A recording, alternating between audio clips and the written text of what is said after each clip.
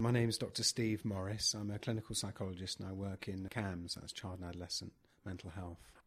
The thing I really enjoy about the Schwartz rounds is reminding myself that the hospital is one enormous great team of people, and remembering that they've all got quite a lot in common, in the sense that the stories that we hear at the Schwartz round they're human stories.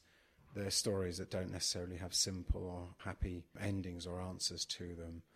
And it's a reminder that hospital work isn't straightforward at times. I think people choose to work in hospitals for different reasons, and of course you've got people working in all these different disciplines.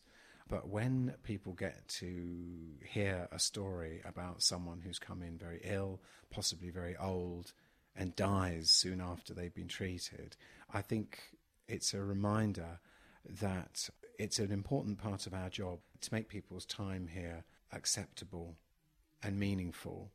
And I can't think of a harder time to do that for people than when they're actually dying.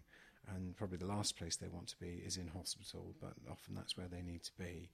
And they're often very, very touching stories that you hear about people, about how they've helped a family with a dying family member.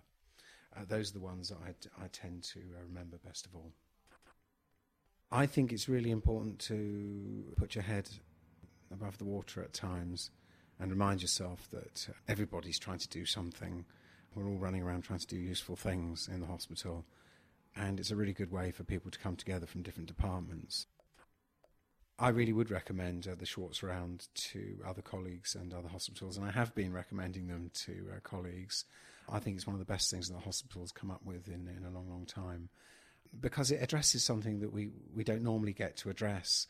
We get so much paperwork that we're involved in, and we're told how important this is, but it reminds us of the human side of the work that we're doing, and without that, we're sunk.